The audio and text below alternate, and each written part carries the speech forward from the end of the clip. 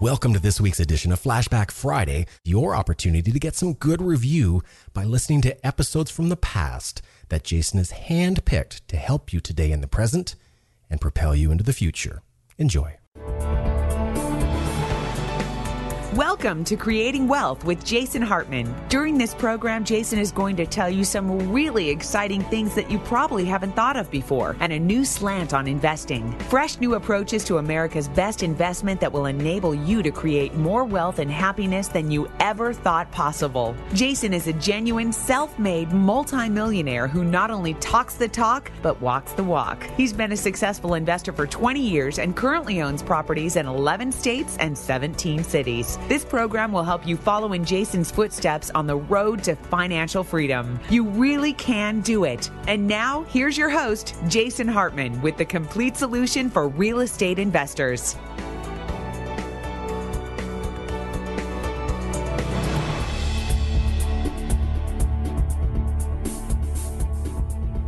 Welcome to the Creating Wealth Show. This is your host, Jason Hartman, and thank you so much for joining me today. We'll be back with today's guest or segment in just a moment. What's great about the shows you'll find on jasonhartman.com is that if you want to learn about some cool new investor software, there's a show for that. If you want to learn why Rome fell, Hitler rose, and Enron failed, there's a show for that. If you want to know about property evaluation technology on the iPhone, there's a show for that. And if you'd like to know how to make millions with mobile homes, there's even a show for that. Yep, there's a show for just about anything, only from jasonhartman.com. Or type in Jason Hartman in the iTunes store. Let me introduce CPA Mike Murphy. His company is Murphy, Murphy, and Murphy, and they've been in business for many years. You can tell they probably have an Irish background, okay? And they are a big company. They're located right here in Cyprus, not too far from us. They have year-round about 50 employees or so. And then during the crunch times, they swell to about 80 employees. So big company, been to their offices many times. And it's interesting because I don't know if you remember this, but I took a picture last time. I don't think it was the last time I was at your office, but when I was at your office about a year ago, and you brought out all my files, and they were about 2 feet tall, and I put Coco, the little puppy, on top of the files when she weighed about, 4 or 5 pounds, and here she is today, so it's pretty interesting. But Mike does a great job. One of the things he said to me a long time ago is he says, Jason, even if someone comes in here and they're just doing like a $400, meaning that's his charges, tax return, just a really simple H&R block style return, he tries to just get them out of any possible tax he can and ideally not pay the government. So he's going to talk today for about 30, 40 minutes and take a lot of questions too. So we're going to get a lot of questions in here. So give Mike a big hand. Okay, we're going to pull up the PowerPoint, just take a look at it and kind of go over some of the key issues. I got a little frog in my throat, so we're going to have to play with that. But I want to go and hit some of the key issues that people are talking about and maybe even take a little census on what people would prefer to talk about, and then leave it open for questions and answers, because there's always a lot of questions and answers. There's been some tax law changes, some that doesn't affect the real estate owner, but certainly real estate professional is a hot topic out here for all of us here who are either married or working or have multiple properties. Some of the other hot topics in the past have been short sales, although those are cooling down now, so that might not be as hot a topic. So how many people are familiar with Real Estate Professional and either are considering using it or are using it today? Can I have a show of hands? So we've got about a dozen or 15 people on that, and that's kind of important. So for those people, maybe we can take some time to go over that. How many people are involved in short sales? That's a lot less. A year or two ago, there was a lot of people involved in short sales on one side or the other. So maybe we won't go through short sales as much or cancellation of debt, okay? And so I'm going to be available after our talk here, and anyone who has questions, feel free to ask some questions. Well, underwater mortgages would probably be a possible short sale or a forgiveness of debt, which could create income from cancellation of debt. And so since we don't have a whole lot of that, I can spend 45 minutes on that alone. But if you have some questions on that, feel free to ask me after at the break, okay? So, first of all, Jason's already brought up the fact that we've got one of the benefits of real estate is that we have, when you do buy real estate, you get a non-cash expense, and that's the depreciation that Jason was talking about. Somebody asked me that on the break, and let me just kind of go over that a little bit because there's a benefit where you actually get a deduction without having to fork out any cash for depreciation. So when you buy a piece of real estate, you have to divide it between land and building. The land is not a depreciable asset. That just stays the same. But the building on top of the land depreciates over the years and might change over it. So in current tax law, if you buy a residential property, you take the building portion of that purchase and depreciate it over 27 and a half years. So let's make it easy. Let's say we buy a place for $350,000, $75,000 is land, and $275,000 is building. Then we would take $10,000 a year off in depreciation, which is $275,000 divided by 27 and a half years. We get $10,000 to write off against our income each year for the next 27 and a half years. And Mike, that would be a fourplex in any of their eyes. Yeah, I just use those numbers. You're talking very California right now. And I'm using those numbers because it's easy to divide 275,000 by 27 and a half years. That's why I use those numbers. So it's easy to see that now you're not necessarily paying $10,000 a year for that depreciation, but you're going to get $10,000 worth of write-off. And so that is an added expense to your other operating expenses that you offset against your income to calculate your net income or loss from the real estate.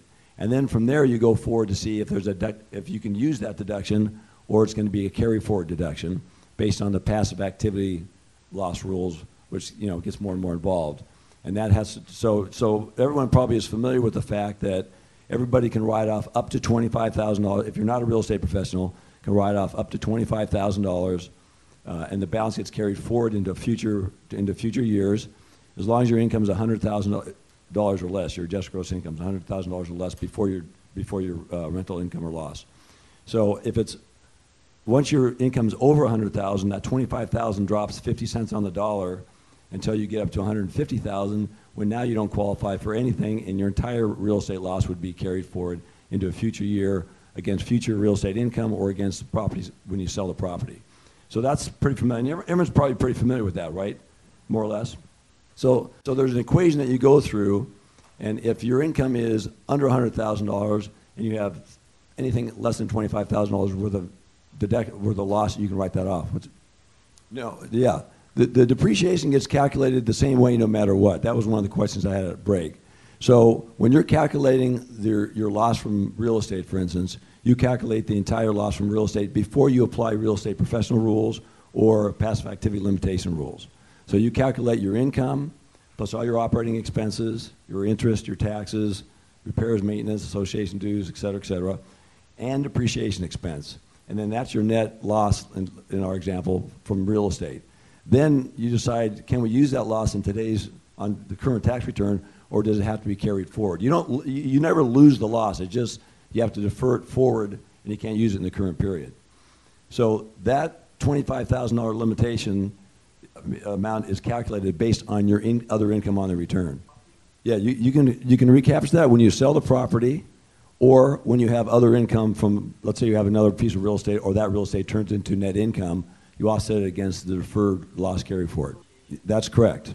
So now let's say that you sell let's say you start accumulating $10,000, $15,000, $20,000 a year for 5 years. So you have $100,000 deferred passive loss carry forward.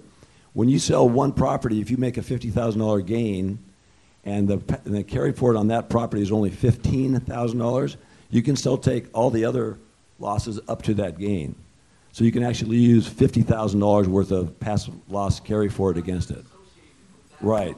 So provided if you have gain from the sale of property, you can also offset that against your passive loss carry forward, which in many cases you have a gain that might be taxed at 20%, and you have a passive loss carry forward that is considered a rental operating loss, which goes against your tax rate, which many times can be higher than 20%. So even though you might have $50,000 worth of gain and $50,000 worth of passive loss, you think that's even on the return, it's actually a benefit on your return. It beneficially helps you because you're having to write off at a higher rate and you're paying tax at a lower rate on the gain. Anyway, I'm not trying to confuse you and get too technical on that, but that is a usable gain against future income or gain on other pieces on all your property. Correct. Unless your income's under $150,000, then you can be taking a piece of that up to $25,000. So if your income's under $100,000, you can take up to $25,000 every single year. And so if you have a $27,000 loss, you would take $25,000 and carry $2,000 forward. If you had a $23,000 loss, you take the entire thing if your income's under $50,000. And then you go through that calculation between $100,000 and $150,000, which shrinks that $25,000 50 cents on the dollar until once you get to $150,000, then your $25,000 is zero, and the entire amount will get carried forward. Kenny. So now you got $50,000 that you can recover. Let's say you sell one property and you gain $100,000, but you're still making over $150,000 a year. Well, what benefit are you getting here? Okay, so you're accumulating a passive loss carry forward of $50,000 that you have not used that you kind of have on the books that we're carrying forward. We sell one of the properties for $100,000. Gain. Sorry, for $100,000 gain. So that $100,000 gain, you could reach back into your deferred loss bucket and take up to $100,000 of gain, passive loss against that gain. Since we have $50,000 accumulated, we would take that entire $50,000 in the year that you sold that property. And then your carry forward would be zero. You take it all in the current year because you have $100,000 of passive gain or real estate gain that you can offset against that carry so forward. So at that time, all the loss that you carry up to that point gets zeroed out. From all the properties, right. So you can suck in all those. Awesome. You can carry it forward for as long as you own the property or your entire life. There's no limitation on it. That's a good question. Okay? So that's the passive activity loss carry forward, and that's something just to be aware of. It's a calculation. You can work closely with your CPA or tax preparer with that. And also it's good to look into your planning for that, because some of the discussions we have is if we're going to be buying a property and we have income from the property, or maybe we have cash flow positive, but because of depreciation we actually have a rental loss, that might affect which property you want to buy depending on what your particular tax situation is in. Occasionally I get a client that makes over $150,000 and they may create a $10,000 or $15,000 loss on a property or on a duplex or something, and they can't use that loss. So they're thinking, okay, it's a little bit negative, but I'll save it in taxes. They're not going to save it in taxes. It's a little bit negative. They're going to have to feed that and accumulate that loss until they either their income comes under $150,000 or they sell a property or they have other gain on that other piece of real estate. Yes. Still sticking with that passive loss carryover, can you use the carryover to counter against, say, an IRA conversion or something, some other taxable event, maybe that, or a long-term capital gain on equities or something? See, that's a really good question. The answer is no on that, because now in the current tax law we have all these different buckets now. So one of the buckets is the real estate bucket where you have the deferred loss. A different bucket is your gain on an investment, like on your portfolio. So that doesn't offset each other. If you had a gain on a passive business investment, then that may do that. So like if you rolled over an IRA and took the income, that would not offset the deferred loss. That's a good question, though, and you have to make sure you plug that in so you get the right answer. So when you make your decision, you can make a good decision. Yes. Can you repeat that question? Okay. If you buy a piece of property and you actually sell it at a loss, in the year that you sell the property, all the loss and all the accumulated loss for that property is taken in for that year. Yes, you can. So that's a good question. So let's say that you've accumulated. Let's just say, make it easy. You have one property and you've had it for 6 or 8 years, and you have $8,000 a year that you're not able to write off, and you accumulate this $64,000 over 8 years, $8,000 a year. And when you sell that property, you can take the accumulated loss from that property as well as a loss on the disposition if you had a loss as well. So you can take that. So sometimes someone's going to get a big hit to income for some reason. They may have an executive bonus or something else that might come in, and they're toying with selling their property that has $84,000 worth of past loss carry forward that's sticking with that property. That's a good year to sell it. You take all that loss in that current year. Mike, if you're deferring losses every year and you're filling that bucket, even if you don't sell a property, couldn't you empty that bucket in the first year you qualify as real estate professional? No, you can't. That's a good question. That's also a really good question. Okay. So his question is, let's say you're accumulating these losses on 4 or 5 or 6 properties, and then you become a real estate professional in year 6. and you have X amount of dollars accumulated in deferred passive losses that you haven't used, that still stays with the property. And when you're a real estate professional, you can't pull that into the current year. You can take the current year's losses, but the old stuff you still have to sit and apply the same rules to when you sell the property or when you have other passive income. So I guess the strategy would be, if you don't have any deferred losses in this bucket, you would 1031 exchange. But if you do have some deferred losses, you can offset a gain, then that would be a good year to just sell outright. Yeah, so sometimes you don't. Yeah, tax-free exchanges are great, especially when you have a lot of gain in the property. You've got a depreciated property that's appreciated quite a bit. You're taking a lot of depreciation, but it's appreciated quite a bit through the market. Tax-free exchanges are great, but occasionally you're going to have tons of this past loss carry forward. You can go ahead and not have to worry about the hassle of tax-free exchange and just utilize the passive activity loss. When I say that, that's a real estate loss, and dump it in the current year and offset it. Or you can do a partial. You can do a tax-free exchange where the whole thing doesn't have to drop in. You can mix it and match it if you plan it right too. Okay, let's take a minute and go over the real estate professional, because there's at least 15 people that want to be familiar with that. So they're either involved in that or not. And it's a really high-tech area, and the IRS is auditing the, excuse my French, hell out of real estate professionals right now. They just pick them up, and they're just, I got a real estate professional audit about 2 years ago. I think I brought this up last year. And I went out to Santa Ana. We usually have everything transferred to the Long Beach office, but the guy said, well, just come out to Santa Ana, we'll go over this. So I sat down with this guy. He was an older gentleman, nice guy. He said that he'd done 200 real estate professional audits, him alone. I said, oh, are you the office expert? He goes, no, there's other people who are doing it too. Because what they did is about 5 or 6 years ago, they didn't audit real estate professional at all. I got 0 audits on real estate professionals for, since it was available all the way till maybe 2005 or 6. And then there's a couple of them you heard through your CPA association, they're starting to pick up. So they started doing a little study, they started picking up these real estate professionals, and obviously on that, they had enough adjustments where they actually focused on real estate professionals. So if your income's over $150,000 and you have losses from real estate that are significant, and there's different things that they look at, you have a much higher chance of getting audited for that particular thing. One of the things that they changed on the tax forms themselves is you used to just put in alpha the address of the property, description of the property, single-family dwelling, address, blah, blah, blah, Alabama, right? And so the computer couldn't read that. It was just alphanumeric data. It was just data. Then they changed about 3 years ago, after they did this study, they actually changed the forms to put, you have a separate box for the city and a separate box for the zip code, so the big computer in the sky can read that and identify that you're in California with your zip code, which is a separate box on your address also now, and your real estate property is in Alabama, Louisiana, South Carolina, whatever. So they can see that. They also have a separate box for management fees. So they see management fees, so that the computer they can program the computer, say, okay, I got someone's over $150,000, they've got management fees on their properties, all their zip codes are outside the state of their current address, and it increases the possibilities. Now, I do have some people. Now, Mike, what's the significance though of having the property be out of state? What does that mean to the IRS? Okay, that's good. So, in a real estate professional, and I'll go over that in a minute here. Real estate professional, they want to see that you are involved in the active participation of managing that property. So you're involved in the property. If it's in your own backyard, you're going to be going to it. You're going to be maybe collecting rent. You're going to be discussing stuff with the tenant. You're going to be checking the gate that's broken, blah, blah, blah, blah.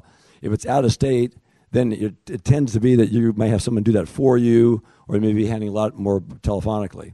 And so what the IRS wants to do is prove that you're not a real estate professional, which means you have someone else doing a lot of the work, and you're just, in the back kind of passively, actively managing it. That's what they try to So this is what we talked about yesterday, about the 750 hours, but 750 total hours, about 15 hours a week, which you can do that, but 500 of those have to be material participation. Right. Now, I've mentioned this before many times, but maybe some of you didn't catch it on the podcast or you weren't at the last Masters.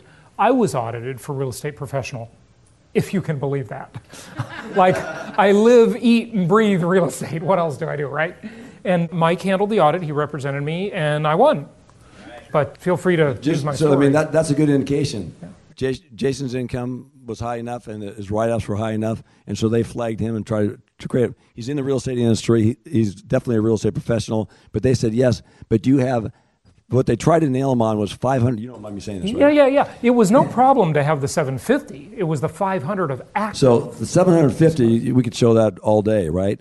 But this is where they're trying to tag the people on, because 750, you can be working, paying bills, calling your real estate management company, doing all investing activities is outside the 750, by the way. But you can do that. But this is where the IRS came in and honed in on it. Yes, but you have to have 500 hours of active participation. And the problem was, at that time, for the year they were auditing, I think it was 2007 they were auditing me for, I had all property managers. I didn't self-manage anything. So they were claiming that, well, you didn't participate.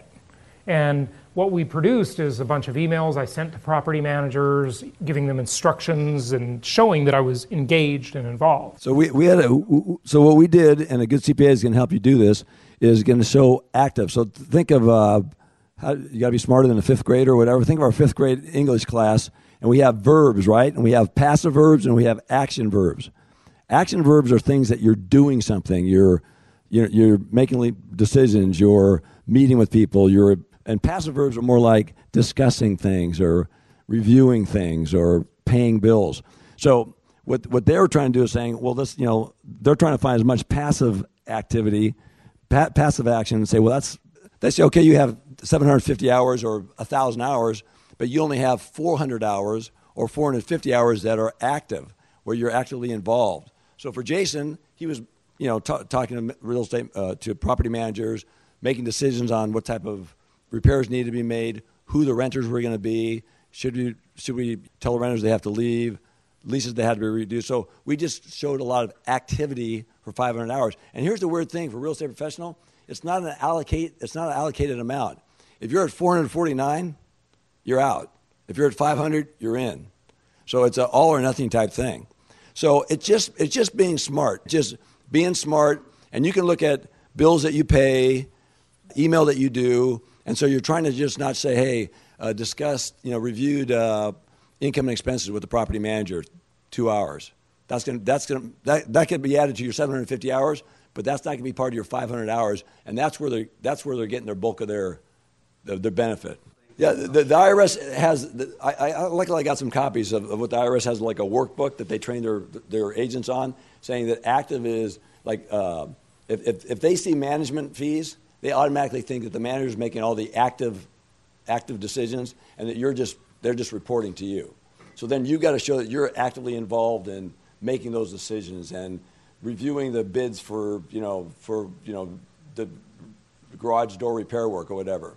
So if you're looking, if you're just, let me give a description of passive, because this is where everybody messes up on the passive.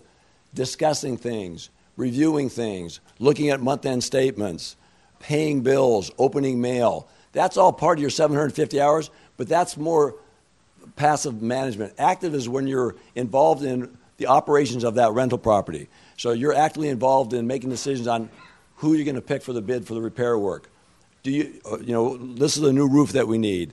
I'm evaluating the 5 potential tenants that are going to lease this place from me.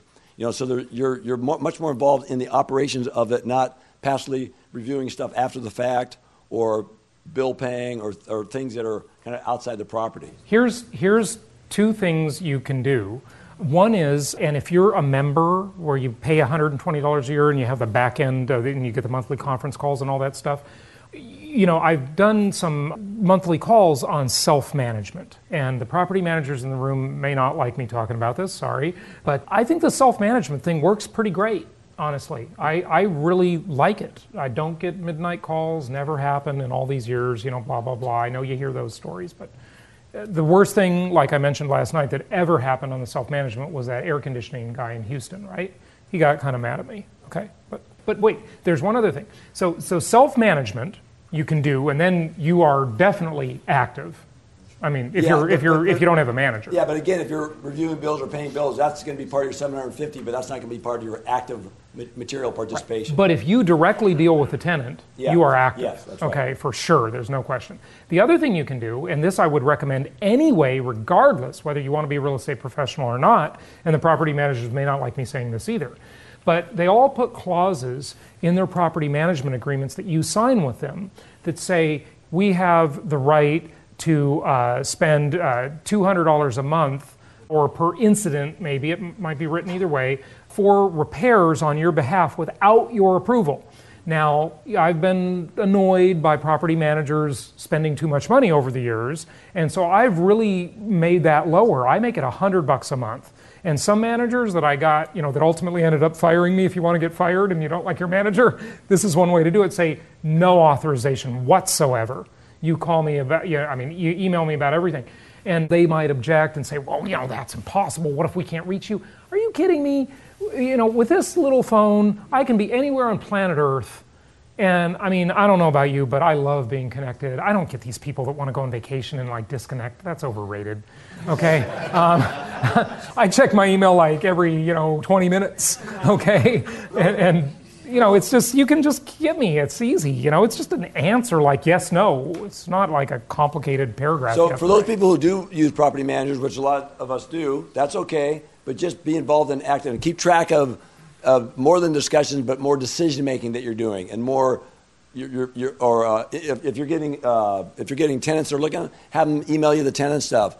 Email them back saying, I don't like the first one, I don't like the second one, I like the third one. You can make it 3 or 4 different emails, whatever. But show that activity. And what I do as far as for all my real estate professionals, under the management fee, I never put it under the management fee box. I never put it under the management fee box. I always put it in a different category. Okay, so I never let show the computer that's the case. And with some of my clients, we even discuss the zip code of the property, saying, well, it's really being managed by my zip code where I'm at. So we sometimes do that a couple times too. But for the most part, they can't say anything about that if they audit it. But it's certainly not tipping your hat to the computer to help it out. Do you know if you're likely to be, like Jason was audited for the 2007 tax year, are you more likely to be audited in the same year as you file the return, or years later, or do you see any correlation? Normally an audit, like right now, we're just finishing with 2011 audits, and they're just starting 2012 audits. So they're, they don't even start the audits for a year after you file. Okay. An April 15th audit, April 15th file return might get pulled by the end of the year, by the end of the calendar year. Question? Do you have to show consistent activity? So, for instance, in every month activity, or is it okay if they're bunched up into a couple, 3 months It's supposed to be consistently through the year. Okay. So, and it's actually beneficial to do that. And, you can keep track of just on your calendar of activity, or maybe with your emails, and try to create some of that. And I'm not saying you have to have this perfect book that you bring to your CPA or your tax professional. If you think you're close, have a discussion. If you don't get audited, save the time, enjoy the ball game. But if you do get audited, then you might have to go back and pick up some of that and reconstruct it, and work very close with your tax professional, and they'll help you organize it. And if they're not familiar with it, give me a call and I'll help you with it to coordinate just a log to make sure the activity is there. Mike. Yes. If you are not a real estate professional, does that $25,000 passive loss require material participation? No. You just supposed to, if you're not a real estate professional, basically, if you own more than 10% of the property, you're assumed to qualify for that $25,000. Hey, Mike. I'm presuming a few people in the room just went, "Oh, I'm not going to be a professional." What's the next best thing? Can you become an S Corp or something? What's the next best thing? That's a great question. Actually, no, because if you're an S Corp or an LLC and you're not a real estate professional, when you get your K-1 from that entity, it gets passed through to you individually, and there's on the K-1, there's operating income, and then there's real estate income or loss. So that goes through on your return, showing it as passive activity, and then you still got to do the qualification. Anything else? Yeah. Well, a lot of times, remember, if you're going to be a real estate professional, you have to have over 750 hours, 500 have to be actively materially participation, and you cannot work another job more than you work in your real estate. So in hours. In hours. Okay. So like Jason's fine because he's already working in real estate, so that all goes in the same big bucket, right? But for a lot of us, we have another profession. So if I work 2,080 hours, which is 40 hours a week times 52 weeks, then that means I have to work 2,081 hours in real estate in order to be a real estate professional. So it's pretty tough to do that. The other way to do that is if you have a spouse or non-working spouse or a part-time spouse, then you might be able to qualify that way. So, I mean, that would be... Okay. That might be more fun, too, besides real estate professional. Do another one. If you could do that, I would definitely be married.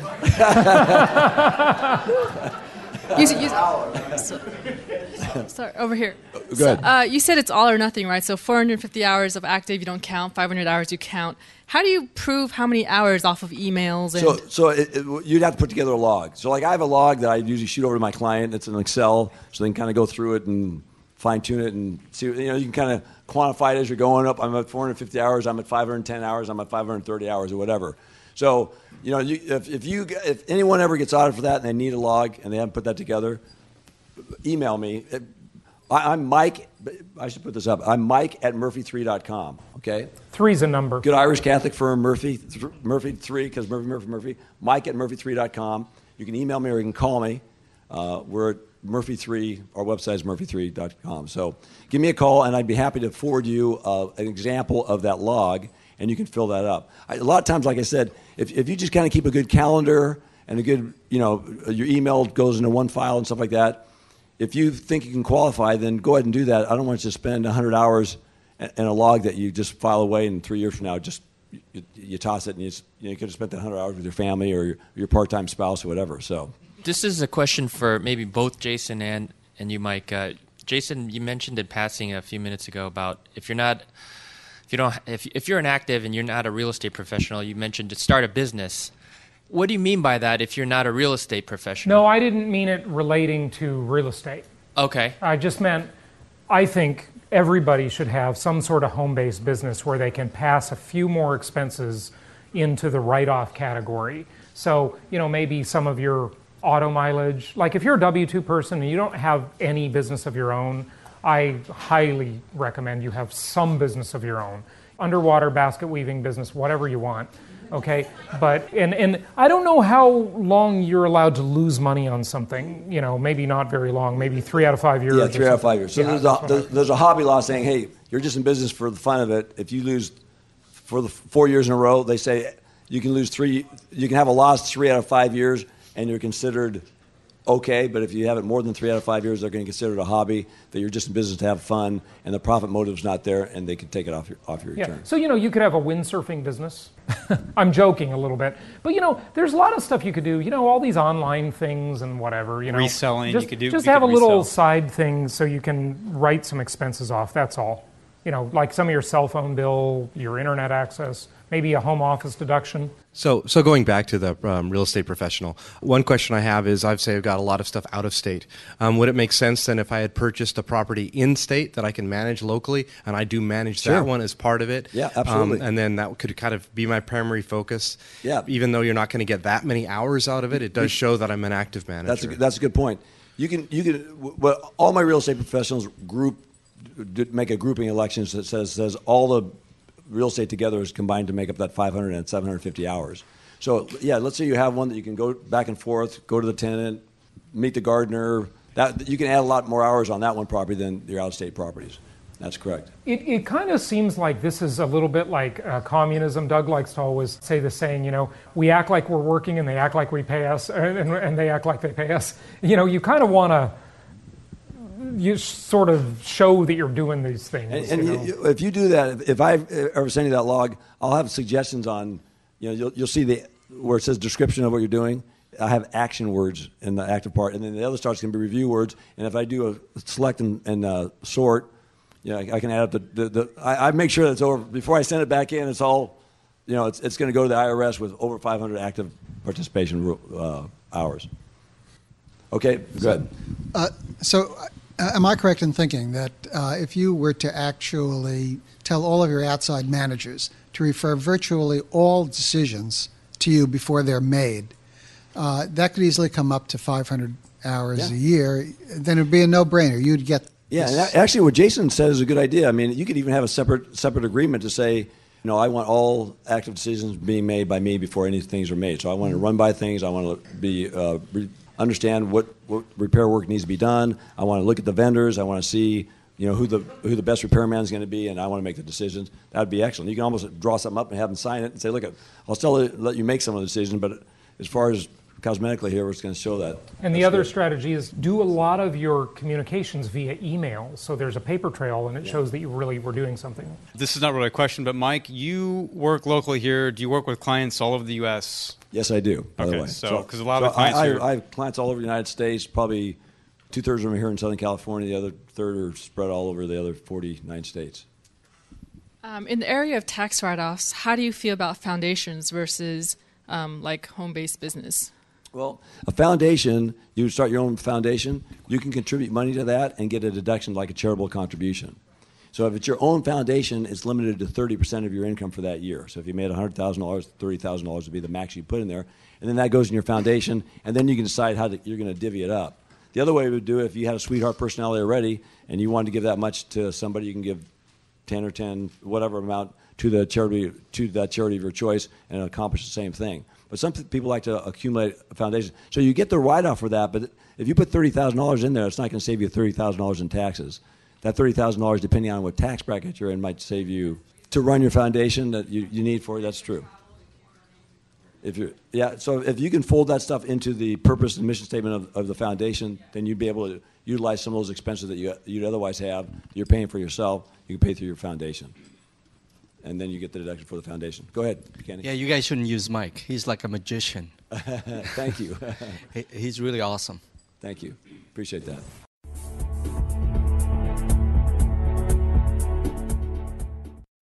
This show is produced by the Hartman Media Company, all rights reserved. For distribution or publication rights and media interviews, please visit www.hartmanmedia.com or email media@hartmanmedia.com.